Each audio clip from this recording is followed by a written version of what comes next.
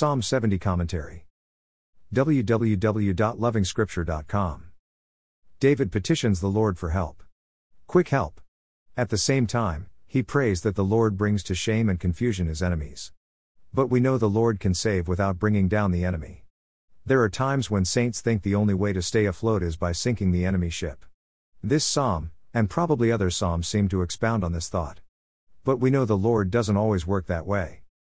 At the same time, you get the thought that the psalmist's intention is to advance the interests of the Lord. Let not evil prevail.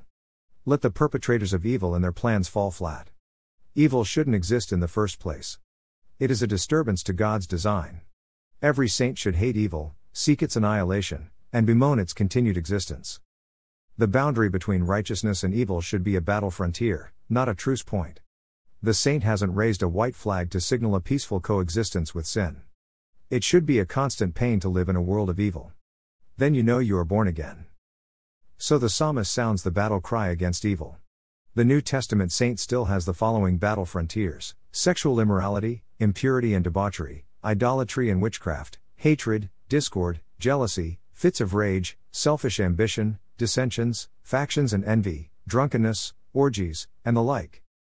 In the Old Testament, these battle frontiers are personalized. But may all who seek you rejoice and be glad in you. Again, the New Testament saint knows what it means to seek the Lord. It is always about seeking the fruit of the Spirit: love, joy, peace, forbearance, kindness, goodness, faithfulness, gentleness and self-control. Interestingly, it's the fruit of the Spirit that flattens the enemy. This is Team A and always wins. David's call for quick help translates into the saint's desire for the fruit of the Spirit.